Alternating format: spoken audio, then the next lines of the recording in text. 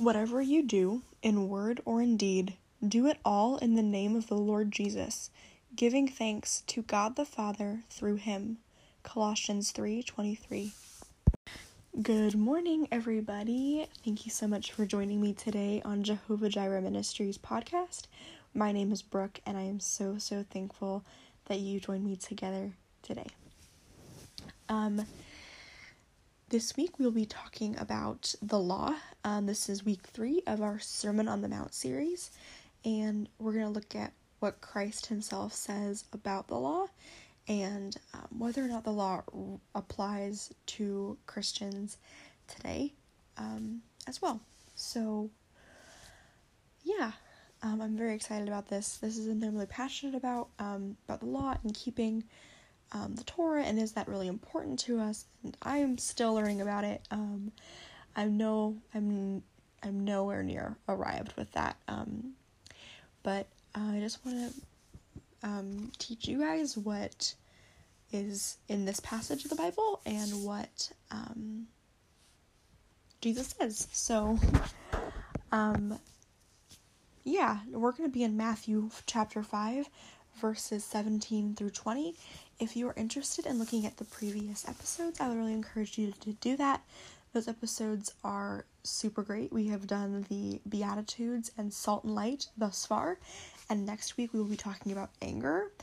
And I'm really excited about this today. So without further ado, grab a coffee, grab your Bible, and let's get started. All right, you guys. Matthew 5:17. Let's just jump right in, and as we've been doing the past couple weeks, we're going to break down these verses and kind of dig into their meaning a little bit deeper. All right, so verse 17, let's begin. Do not think that I have come to abolish the law or the prophets. I have not come to abolish them, but to fulfill them. So, right off the bat, Jesus says that, look, I didn't come to take the law away, but I came to fulfill it. So I like to think about it like vows. So like marriage vows. You make a vow when you get married, and you fulfill that vow, but that vow doesn't end. Like, once you fulfill your vows, you don't just get away, you don't just do away with them. You don't just throw them out the window and be like, I'm just kidding. But you keep them sacred, and you keep them precious to you. And I want to be really clear, really quick. Salvation comes from Jesus alone. Salvation comes from nothing other than the perfect sacrifice that Jesus made for us on the cross. And he came to be the perfect sacrifice, the ultimate atonement for our sins. And so while he says here, I have not come to abolish the law or the prophets, I have come to bring them to completion. I've come to fulfill them. What he's saying there is that he came to fulfill the curse. He came to put an end to the obligation. So in Bible times, when Jesus was living, and before that, the Jewish people, they've had to follow over 600 laws that they had to follow. And if they broke one of those laws, there had to be a sacrifice to make up for that or atone for that sin or that transgression. And they would do so by sacrificing a lamb. And as we know, Jesus is the lamb. He is the ultimate sacrifice for us. And his death covered all of our sin. So we don't have to live under the curse of the law anymore. We don't have to live in fear of that. All right, so verse 18. For truly I say to you, until heaven and earth pass away, not an iota, not a dot will pass from the law until all is accomplished. This is again reiterating that statement of the law is the law. I came to be the ultimate sacrifice so that you don't have to live in fear anymore, and you don't have to live in, if he's speaking to the Jewish people, you don't have to live in the obligation and the burden that was the law, because the law, I cannot even imagine how awful it must have been and stressful to try to keep all those commandments. But thankfully, Jesus came so that he could be the atonement for us, so that we can get into heaven and we can be with him for the rest of eternity.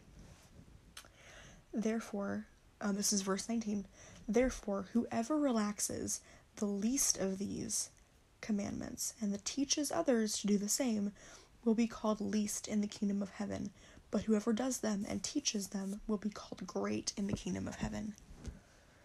So, I found this kind of funny, because it almost seemed like he was praising the Pharisees and, like, the high priests and all that, and, because they were, like, super into, like, keeping the law perfectly, Levitical, like, separate, and it was very dividing, actually, and so he says, he's warning us. This is a warning. Whoever relaxes one of the least of these commandments, so one of the commandments that seems like the most dumb or like, oh, it's okay, the least of these, and teaches others to do the same will be called least in the kingdom of heaven. So there is a movement going around right now called progressive Christianity. And if you know anything about progressive Christianity, you know that it is not biblical whatsoever. They teach directly against the law. They teach directly against what our God and our Lord preached and taught and commanded us to do as his kids. They're teaching that sin and destructive acts are perfectly fine as long as you say that you love Jesus. But the truth is, when we love Jesus, there needs to be a radical change, and I will be addressing that in a future episode. And then he goes on to say, whoever does them and teaches them will be called great in the kingdom of heaven. So, as teachers, the book of James says that very few will teach because they will be held to a higher standard. Every word that comes, even from my mouth, is going to be held accountable for in front of the throne of God. And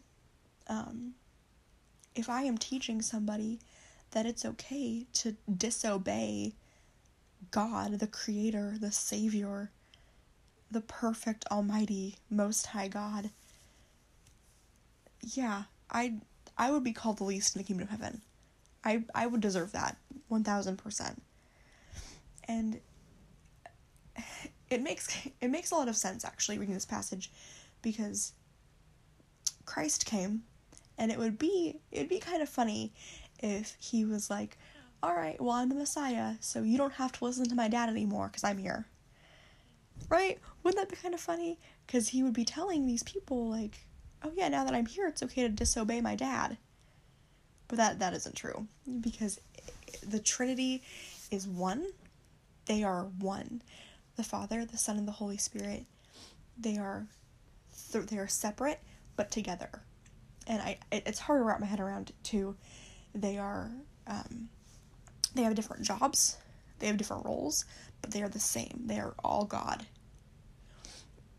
And if Jesus was saying that it's okay to disobey his dad, he wouldn't be the best son. And as we know, Jesus was perfect. So I don't know why he would tell someone that it's okay to disobey his dad. But anyway, that's kind of just, that's just conjecture. I just thought that was funny. And then, so let's look at verse 20. For I tell you, unless your righteousness exceeds that of the scribes and Pharisees, you will never enter the kingdom of heaven. So this verse I found to be a little confusing, because at first it seems like he's almost praising the Pharisees. It feels like he's like, look, they're teaching the law, like, this is a good thing. And then I realized that, okay, excuse me, I'm so sorry, I have the worst case of cotton mouth ever. I need to take a sip of water.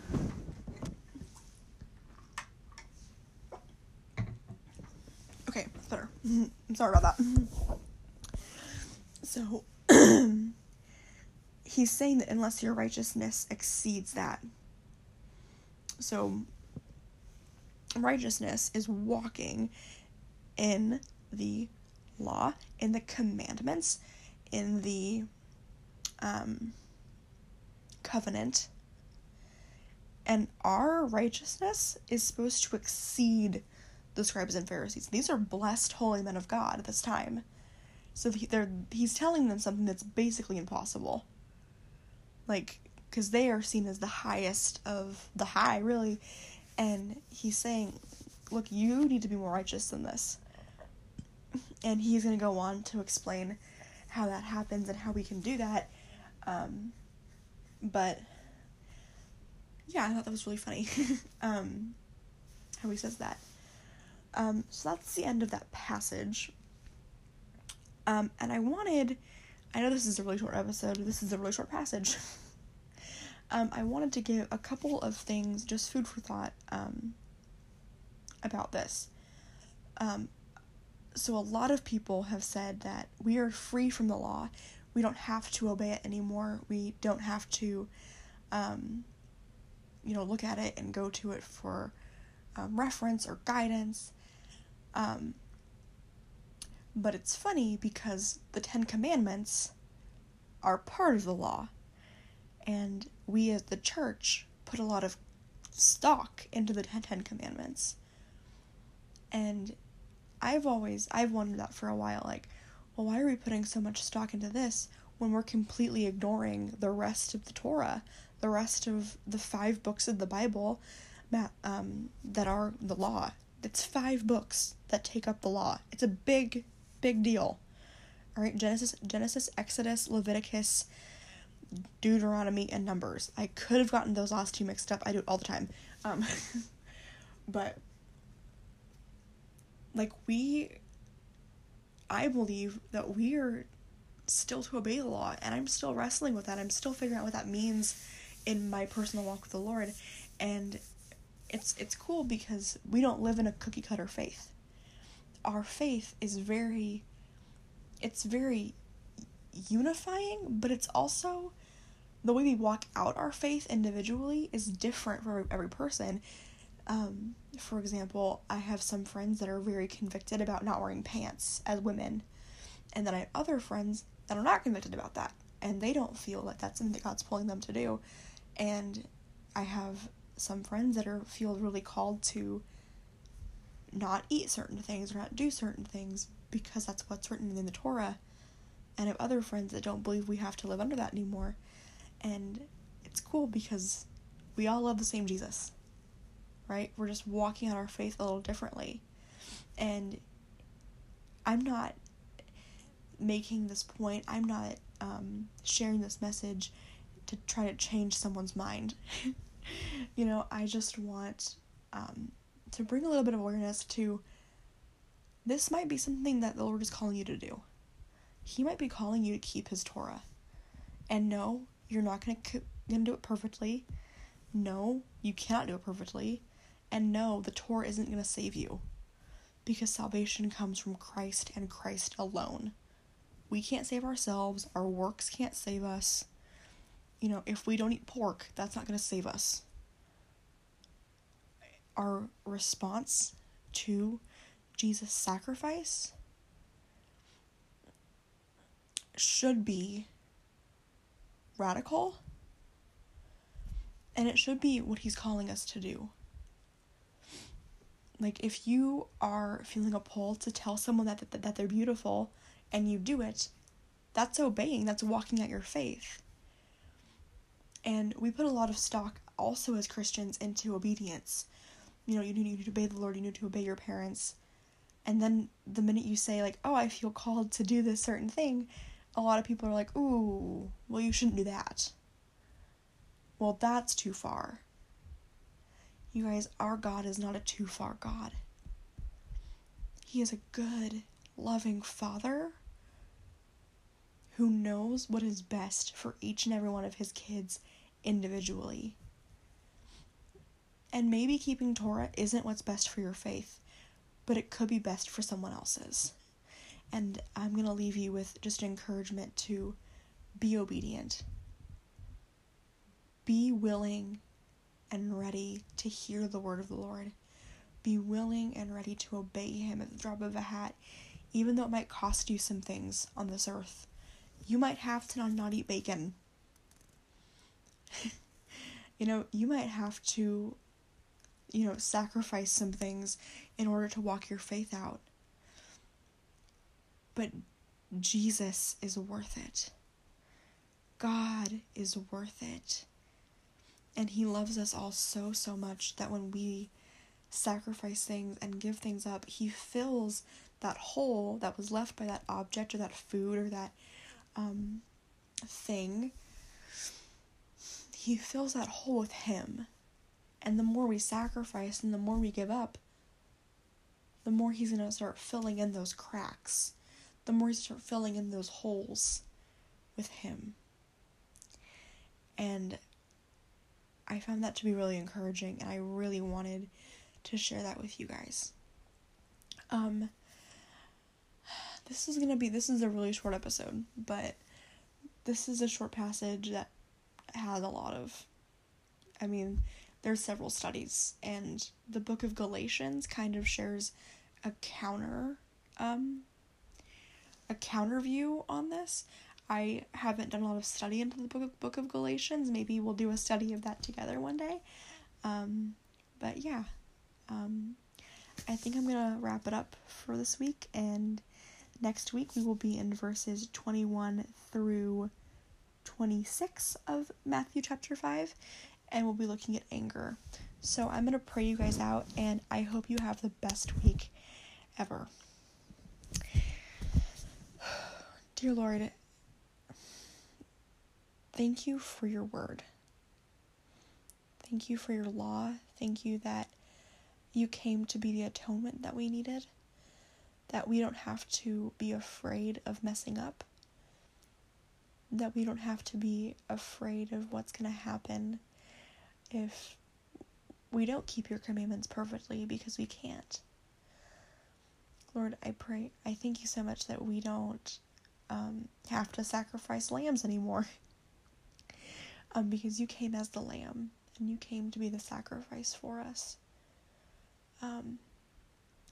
Lord, I pray for my sweet brother and sister on the other side of this device and myself, Lord, that we would be obedient to your voice. We would be obedient to your word. That we would remember that the reward of following you is so much greater than the cost. And whenever we're asked, whenever we're called to give up, Lord, you are so worth it. I pray that you would bless my brother or sister, Lord. I pray that you would give them peace. I pray that you would give them light. I pray that they would go into their workplaces and their schools and their homes, Lord, and be vessels for you unashamedly. Lord, I pray that there would be a radical shift, Lord. I thank you so much, Lord. Thank you. I pray this all in Jesus' name. Amen. Alright, you guys. I will see you next week. Shalom.